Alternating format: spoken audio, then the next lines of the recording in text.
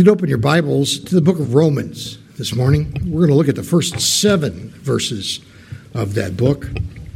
Romans chapter 1, verses 1 through 7.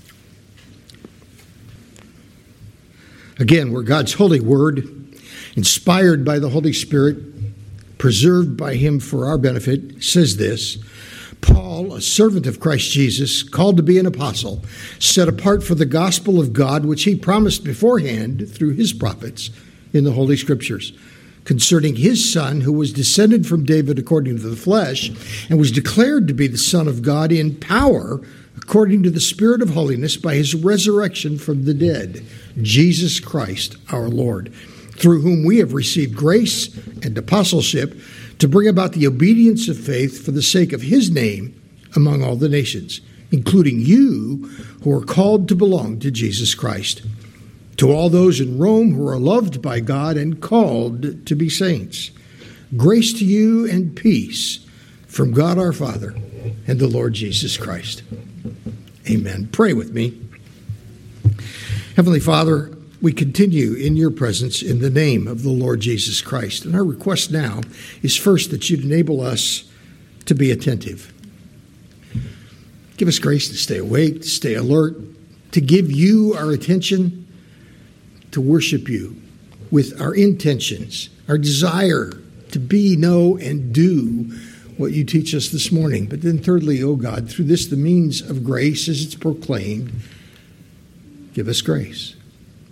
Grace that we might honor you with our behavior, our thoughts, our words. Grace that we might be sustained in a world that's against us. Grace that we might be conformed to the image of the Lord Jesus Christ. Grace, O God.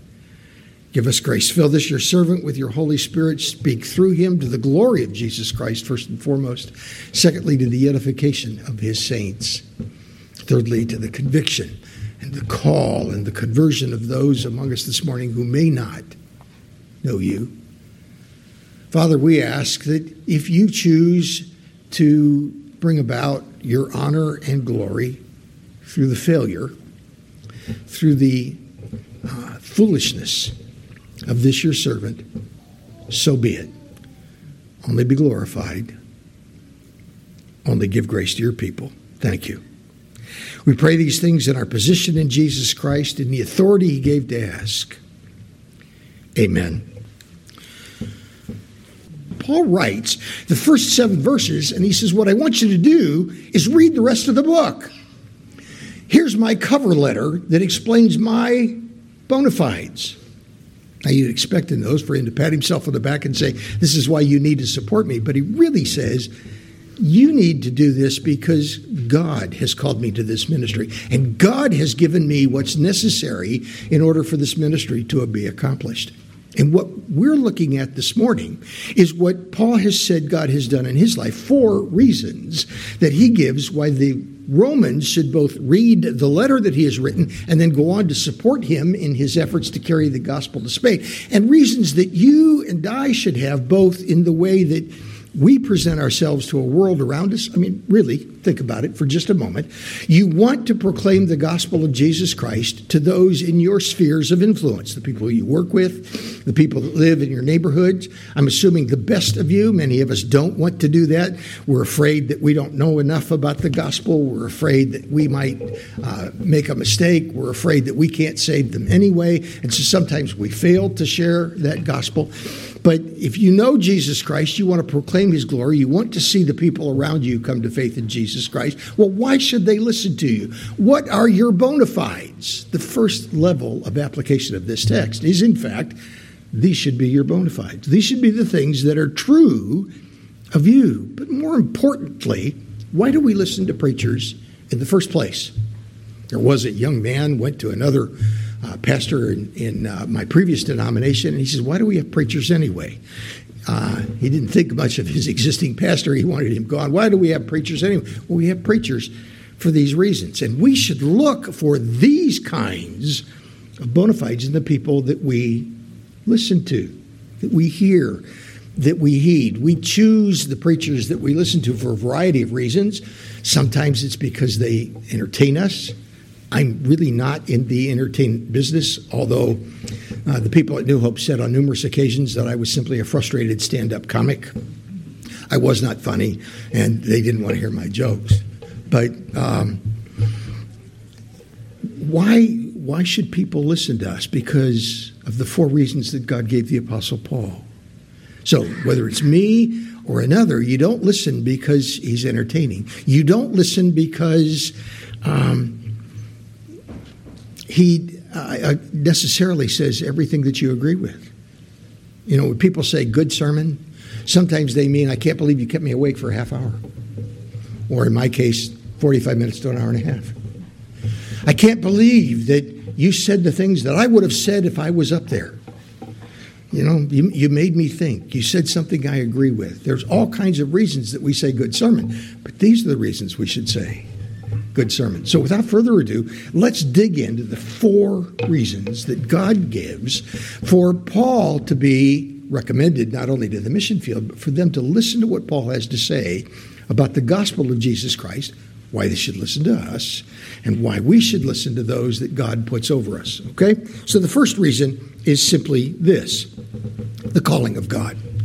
Paul says it this way: Paul, a servant of Jesus Christ. Now, he identifies himself 3 ways. The first is he uses that word servant. Now, you need to know that the word translated servant here is not the word servant. There are other words in the New Testament that are better translated servant. One of them is the word deacon. It's often used to say servant. Sometimes it's the word house manager. Sometimes it's the word bond slave. There's a variety of words that are used. Paul uses here the word slave. Now that's important to us because there were 3 kinds of slaves in Paul's day.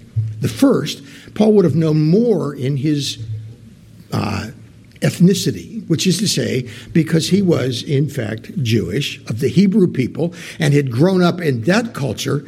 The slaves that they had were more indentured servants. They were people who owed a debt to a particular master that they could not pay, and so they went to work for that master so that they could pay back that debt. The catch was this: at the end of either 6 or 7 years, they had to be released, debt paid in full. So they were only slaves, as it were, for a maximum of 7 years, unless they really liked that guy, or they loved the work, or sometimes, if I understand the Old Testament correctly, if they went to work as an indentured servant for 7 years and the master gave them a wife, and they got married to that woman and had kids by her, he could leave, but the wife and the kids couldn't. So sometimes he'd say, I can't leave my wife and kids. I'm going to stick around. It was sometimes the interest of the slave owner to give him a wife and kids. But I'd like to think that mostly it was because he really wanted to be in his employ. And so they called those people bond slaves. And they would take those free but willing slaves and walk them over to a doorpost, put their earlobe against the door, take an awl and put a hole through it, and put a ring in the ear. And that ring said, I'm free, but I belong to this guy to work for him, hopefully because I really like him. Now, those were the 2 kinds of slaves that Paul was most familiar with as a Jew. But Paul writes to the Romans in the middle of a Roman-conquered world, and the Roman slaves were conquered peoples. They were people who lived in lands that the Romans had overthrown militarily. And rather than simply kill everybody, they needed somebody to manage those lands, and they needed somebody to pay them tribute so that they could keep up the lifestyle that they wanted in the capital areas of the kingdom. And so they would enslave those people. They were not nice about it. They didn't have any idea of indentured servitude. There was no freedom ever to be had for those slaves. It was possibly even the forerunner of what you and I know as slavery in these United States. Paul writes, I'm a slave, and it brings to mind those 3 things, and I think in Paul's case, it meant all 3. I mean, on the one hand, Paul was indeed one who owed God everything, was he not? And so he's one who becomes an indentured servant to God. But Paul had been at this a whole lot more than 7 years. And even though he was free in Christ, he said, pierce my ear with an awl. I want very much, out of gratitude and love for what God has done for me, to continue on in my service of Jesus Christ. But thirdly, Paul had been conquered. Paul was bought with the price of the blood of the Lord Jesus Christ. So all three of those apply to Paul. Paul says, that's who I am. I am a slave. In these United States, there are a variety of ways, I understand now, over 80, that we can choose to identify. Paul could have said, hey, I'm an apostle. Or, hey, I'm a missionary. I'm a minister of the gospel of Jesus Christ. He identifies himself first and foremost as a slave. I identify as a sinner saved by grace. That's it. That's who I am. Paul says, I'm a slave of Jesus Christ. Note the humility there, but the identity in Christ. If a slave talked to you, if you asked him a question and he responded, you may have listened, you may have wanted his opinion, you may simply wanted to know who he was.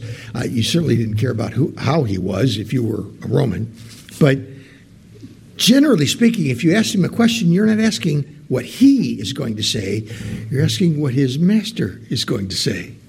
And the point of being a slave is that you spoke for someone else. The second way Paul identifies himself is, I'm called apostle. Now, that's a good translation. But we've translated that as what a verbal noun. I know you came to church this morning and said you could have an English grammar lesson. It's actually a noun, not a verbal noun. It's literally a called one and apostle. They're in apposition. They mean the same thing. They go together. And we know that because later on he says, you're the called ones, the saints. And he uses that same construction to say, you're the called of Jesus Christ. Now, I could be saying, I've been called and forgiven my sins. I am identifying, says the Apostle Paul, as a sinner saved by grace. He could be saying simply, I'm called of God and set apart unto apostleship. But the point to apostleship that he wants, I think, to emphasize here is simply this. I speak for God. You know, in the old days, says the book of Hebrews, God spoke to us through prophets and apostles. The Old Testament prophet office was the same as the New Testament prophet office. I am the spokesman. And Paul would have been, and we use the word plenipotentiary. That simply means this. If Paul said it, God said it, period. And you listen, I know there are at least 2 times in the New Testament where the Apostle Paul says, this is my opinion, and not necessarily of God, but God included it in his word, and every word is true. And so if Paul said it, God said it. And you needed to listen. But thirdly, he was set apart. It means selected, appointed, separated. He is made God's messenger. He's the one that God has said, you will be the herald of what I have to say. And that's the point. He speaks as God speaks. So when we're listening to a sermon, we're not so much listening to what Jim or John or any of our favorite radio preachers has to say, or how well they entertain us. We're listening for what God has to say. And the point there is authority. We're listening to what God has authorized to be said. Now, we hate authority. We are born with a natural rebellion against it. No, we're not, Jen. Yeah. Don't walk on the grass. Wet paint. We got to touch it and find out. We are born in rebellion against that. But now, in the gospel, we have hearts that submit to Christ as Lord. And by his grace to those that he has appointed as authorities over us. And we listen to what they have to say. You know, interestingly enough, in John 1:12, it says, to any who believe on him, he gave, and we translate it, power to become the sons of God. It's not the word power. It's the word authority. He gave the authority to become the children of God. And to those within his church, he gives some of us authority over others. When I was a kid, my dad gets a kick out of reminding me of this. He thought it was cute. My siblings and I would play. I was the oldest of 4. And when we play, sometimes, I don't know that we necessarily played cops and robbers, but I would say, stop in the name of the legal law. Dad just thought that was really funny. Stop in the name of the legal law. There was a cartoon on at the time called Deputy Dog, and that was what he said. I was simply quoting what Deputy Dog said. I see some heads going up and down. It means you're older than dirt like I am. I'm sorry. Deputy Dog, stop in the name of the legal law. Paul says, do this because God says so. We listen to those who proclaim the word of God to us because God says, I said this. Secondly, I want you to note the message of God.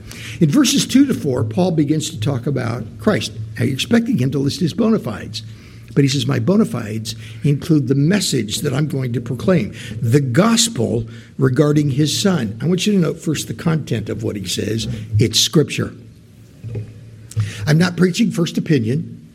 I'm not preaching something that somebody else said. I'm not preaching today's psychology lessons. What I'm preaching is the very Word of God, the Scriptures. And the emphasis is on Christ, the Son of God, specifically what he did for us in salvation.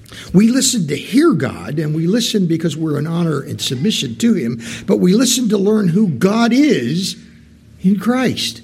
We listen because he comes with God's teaching. He comes with God's illumination. Now, the Apostle Paul spoke what you and I would call revelation. I speak what you and I would call illumination. I don't speak with the same authority the Apostle Paul spoke. I've got a much lower office. But I speak to illuminate you, to help you understand that. Paul speaks of God. Lord willing, as we study the Word of God, we learn more about who he is.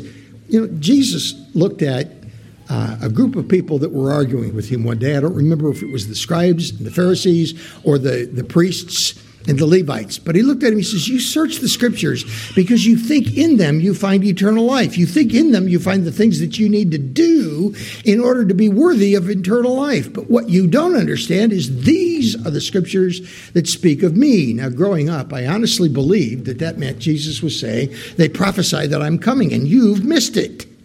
But I don't think that's what he was saying at all. I think what he was saying is this book is my autobiography. This book tells you who I am. They speak of me. Every portion of the Scriptures answers at least one question. It's the first of the two reasons that I believe it's the Shorter Catechism gives for why we understand, why we read the Word of God, because it tells us who God is. It tells us certainly what duty God requires of man, but first and most importantly, it tells us who God is. And we need to go to the Word of God with at least one question. God, who are you? And every passage will tell you something about who God is. Now, some of them are difficult to understand. You decide you're going to read through the Bible, and that works really well until you get to Genesis chapter 5. And so-and-so begat, so-and-so begat, so-and-so begat, so-and-so. And you're thinking, why am I reading a genealogy? What's that tell me about who God is? It tells us God is Father, and that each person matters enough to him to record their names in his eternal Scriptures. God identifies himself in every passage. And that's what we proclaim, who God is, who Christ is. And Jesus said, if you know me, if you've seen me, you've seen the Father. We want to know that God. We don't want to hear of God. In our fallen state, we hate God. He's different what we think he ought to be, or what we want him to be. We want a benign Santa Claus in the sky who gets us out of all kinds of troubles, gives us what we want. But God opens our heart to truth. Jesus is the truth. It's recognized by the Holy Spirit's prompting within us. Scripture confirming it. You remember the Bereans? It says they were more noble than the Thessalonians because instead of kicking Paul out of Berea, they studied the Scriptures to see if what Paul said was true. 2 tests of prophets in the Old Testament, same 2 tests in the New Testament. What they said came true. There's a sign. But then secondly, it's consistent with what God has said about himself throughout the Scriptures. God reveals himself. Ronald Reagan, I think, had a really good line. He said, trust, but verify. I trust what this guy has to say. I hope that you go home and you read Romans 1 through 7 and you look at it and say, I think Jim was wrong. Write me. Tell me about that. Wait about a week so that I can get over it. But be nice to me. But check me out. Don't just take my word for it. Check the Word. Is this what God says? All right. Thirdly, he has the purpose of God. It says my job is to call people to the obedience of faith. And I want you to know 2 things about the call. The first is that the call is universal. The call is for everybody. You and I believe that the call of God is sufficient to cover the sins of 10,000 worlds, of a universe of planets that may or may not have people on them. I personally have the opinion that this is the only one that has it, but you don't have to agree with me on that. You're entitled to be wrong. I'm sorry. It doesn't get any funnier. Now you know why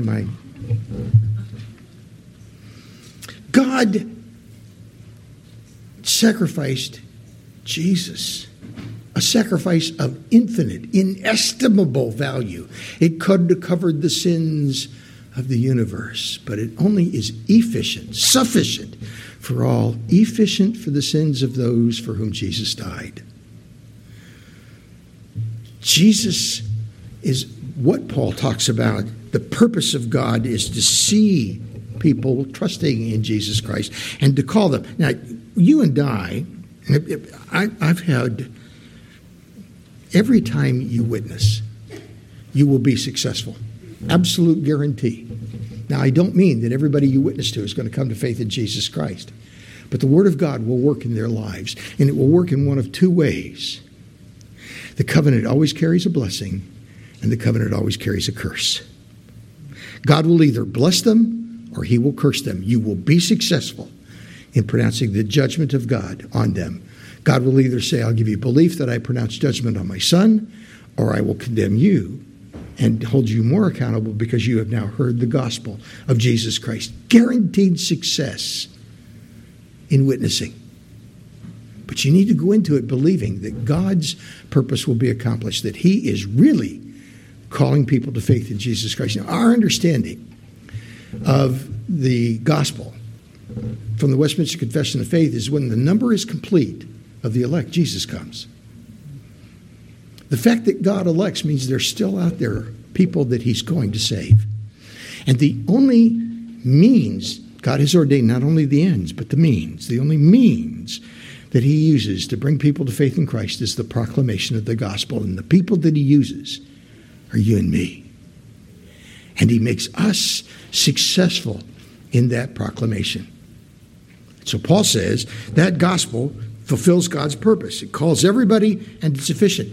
But sometimes that gospel is used between Christians, which is to say, we preach the gospel. Paul says we only preach Christ and him crucified. I'm thinking of that every time I read Ephesians 5, and I'm really not living up to what I'm supposed to do in my marriage vows. I'm thinking about that when I'm a kid, and it says, children, obey your parents. What's that got to do with the gospel? Paul says it's the gospel applied. All we do is preach Christ. We preach the gospel of Jesus Christ. When we preach it to believers, it's encouraging them. Now, that doesn't mean necessarily it's making them feel better about themselves or making them feel like they've done a good job. It means that they're accomplishing their purpose. They're becoming more and more like Jesus Christ. Sometimes that word parakaleo, called alongside, sometimes that word, which is translated encouragement, sometimes it's translated comfort, sometimes it's translated warn or admonish. Sometimes it's translated beg or plead. It's just what we do with one another to move one another closer to the goal of being like Jesus Christ. Sometimes it's, you're doing a really good job, keep it up. Sometimes it's that way, guys. That's Christ-likeness. You're facing in the wrong direction. Sometimes it's, okay, you're weary. I understand. It's hard to be like Jesus. By the way, the Christian life is not hard. It's impossible. You will not do it apart from the grace of God in Christ. You cannot do it in the power of you. But sometimes you don't even feel like you could do it in the power of Jesus.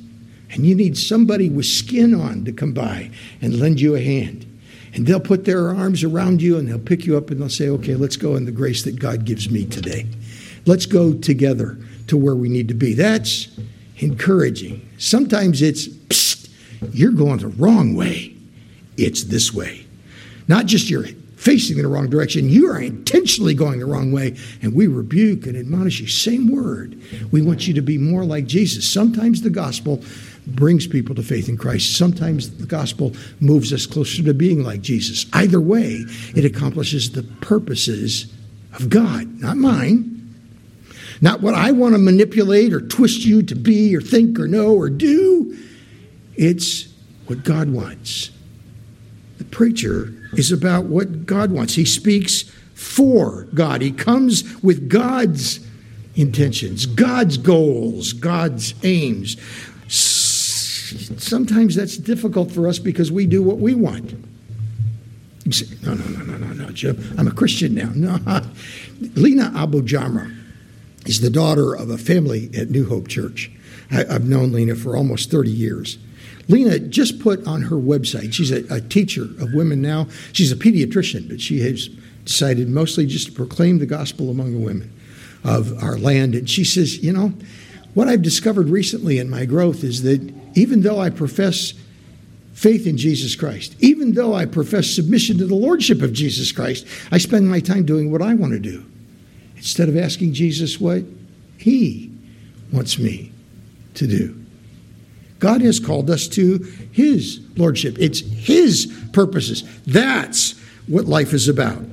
But God frees our will so that we desire and do righteousness. We submit to his will. Paul says that, Philippians, I believe it's 2:13.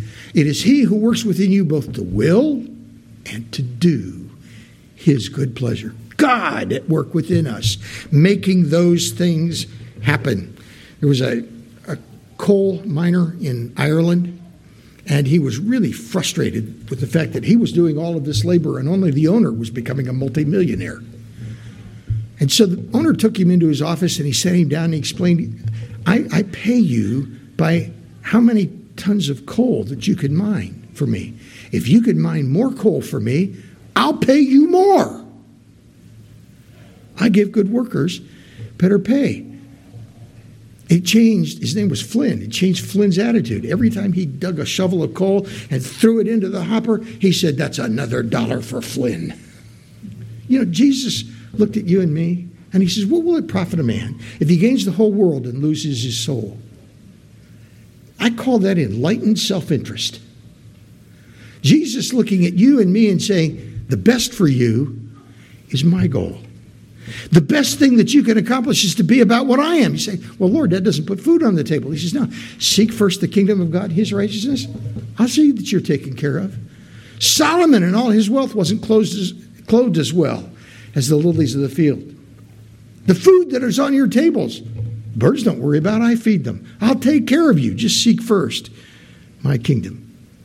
And I'll make sure that your needs are met. Just be about my purposes. Finally, I want you to note the power of God. We received grace, and then he says what we used as a salutation this morning. Grace to you and peace from God our Father and the Lord Jesus Christ. He says we've received the grace of apostleship. Now, he's specifically pointing to office there, but I don't think he's pointing to the authority at this point. I think he's saying this. When God gave me that office, God gave me a special ability to fulfill that office. I was praying on the way down. I was actually singing on the way down. Fortunately, you didn't have to listen to that, but I'll tell you what I was singing. I was singing Psalm 51. Create in me a clean heart, O God. Renew a right spirit within me. Cast me not away from your presence. Take not your Holy Spirit from me. David did not know an indwelling Holy Spirit. We're not looking at that. And David's saying, please don't take my salvation away and take away the Holy Spirit. What David knew was the power of the Holy Spirit in the office of king. And David said, I saw what happened to Saul when you took your spirit away from him. And he had to rule in the power of Saul instead of in the power of the Holy Spirit. Don't you take that from me. I need the power of office to do what you have called me to do. When we ordain men under the offices of elder and deacon, what we're saying is not only that God has recognized and authorized them for a special task, he has also given them what I would simply call special grace to enable them to function in that office, to rule in that authority, to govern, and to oversee our souls with the authority of God in his grace, by his power. And Paul's praying not only for himself, for the power of office, but he's also praying for that grace for others. Grace to you. John MacArthur calls his ministry grace to you. It's about the means of grace being proclaimed to you. We're about to partake of the Lord's Supper. We call that the means of grace. Do you know why it's the means of grace? Yes, because it gives us the power that we need. But it's called the means of grace because it's the Word of God made visible. It's the Word of God made sensible. We call preaching the means of grace, but only if it's preaching the Word of God. Teaching, only if it's teaching the Word of God. We call the fellowship of the saints the means of grace, but only if they're encouraging each other with the Word of God. We call prayer a means of grace, but only if you're submitting yourself to the will of God as revealed in His Word. The Word is the means of grace. All of those other things, if and only if the Word is a part of it, are they means of grace. Paul is saying, when we preach, you're getting grace. Now, we don't necessarily feel it, but God is at work within us. Now, on the one hand, through the preaching of the Word, through the foolishness of preaching, God was pleased to call to Himself a people. We call that saving grace. As the Word is proclaimed, God works in people's hearts, grants them life and faith, and they are saved from His wrath, saved from sin and from its penalty, saved from its power over us, saved from ourselves. But secondly, it's sanctifying grace. It's grace that God gives us so that we become everything that we're supposed to be, holy, even as He is holy, more and more like Jesus Christ. It's sustaining grace. It gives us power to live in a world that's against God and God's grace, and to live there and be sustained in the midst of that, and to continue to believe. You know, the book of John, First John tells us that faith is the victory. We read that and we think faith produces the victory. No, it says faith is the victory. The fact that you can live for years and years and years as a believer in Jesus Christ, recognize your own sinfulness, and sanctification means growing in your understanding of how bad you are and appreciating more and more the cross of Jesus Christ and what God has done for you. It's becoming more and more aware of the fact that you're a sinner, saved by grace, just like me. Now, Jim, we're not that bad. Okay. The more and more you become aware of that, the more you're growing in sanctifying and sustaining grace, because the more and more you're able to believe, in spite of who I am and who I recognize myself to be, in spite of how heinous my sin is before God, and the only reason that God accepts me at all is because He looks at me and sees Jesus. The fact that you're still able to believe that is victory. The fact that you and I have a world that's doing everything it can to stop our proclamation of the gospel, to stop our belief in what they think is foolish psychology, a crutch for people who don't have the ability to carry on in this world. Yeah, it's my crutch. I don't mind saying that. I cannot live in this life apart from Jesus Christ, to the glory of God, period. It cannot be done. In spite of their ridiculing us and making fun of us, and a time coming in this country where they will hold a gun to our head and ask us not to believe. In spite of all of that, God gives us the grace still to believe. That's victory. Isn't that something? God enables us to hang on. It's the power of God. He speaks from God. He brings God's grace, God's gifts to us. We think we can please God, satisfy God's demands, satisfy God's justice, do what we're supposed to do in human power. That was the whole Galatian problem. Saved by grace, now trying to live by law. It's what seems right to us. It's what we try to do. You can't do us. Jesus did it for us. Even our sanctification. Jesus did it for us. And what He calls us to do is rest in Him. I'm holy before God. It ain't because of anything I've done. It's because of what Jesus has done for me. His power at work in me, says the Apostle Paul, makes me what I am. I can do all things. He doesn't stop there. I can do all things through Him who gives me strength. There was a guy, his name was Stan. I was in 9th grade. I don't know why, but they decided they were going to play poker before school starts. So we were sitting in the cafeteria. They let us go in there on winter days. We were sitting in the cafeteria, and a guy pulled out a pack of cards, and we started playing poker. There was no money involved. I only know this. I play poker. I lose. I don't play poker. It's just, I didn't grow up believing gambling was a sin. I do now. I grew up believing it was just stupid. It was a fast way to be parted from your money. So, but we were just playing for fun that morning, and I pulled out my hand, and I had a 3. Stan was sitting next to me. He had 1 or 2 3s. He put them in my hand, threw 4 of my cards down. He says, Jim will take 2. And I sat there. I won that hand, and I'm thinking, why would he do that for me? It's taken me, that was 9th grade. That was longer ago than I could do the arithmetic for. It's taken me this long to realize there was something about me he chose to like. Now, you need to know I was not well liked growing up. I used to think it was because I knew Jesus and I was being persecuted. Turns out I was 35 before I realized, no, I was just a jerk. I was an arrogant know-it-all and nobody liked me, and I deserved not to be liked. But Stan decided he liked me. There was no reason for Stan to like me. He'd just met me that day. But he chose to look at this stupid little snot and say, I like him. I'm going to do something good for him. Do you know that's who I am before God? I'm the stupid little snot who's a sinner. And he looked at me and said, I've chosen to love you. And I've chosen to give you my grace. It's a whole lot better than a pair of 3s. You're going to win at life because you're going to continue to trust in me. And I'm going to make you successful at what I've called you to be.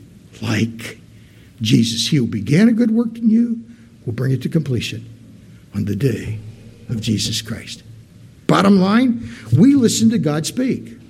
We listen to God by being attentive. We listen to learn who he is. We listen to find God's will for us. We listen to receive God's grace, but we listen to God through his servants.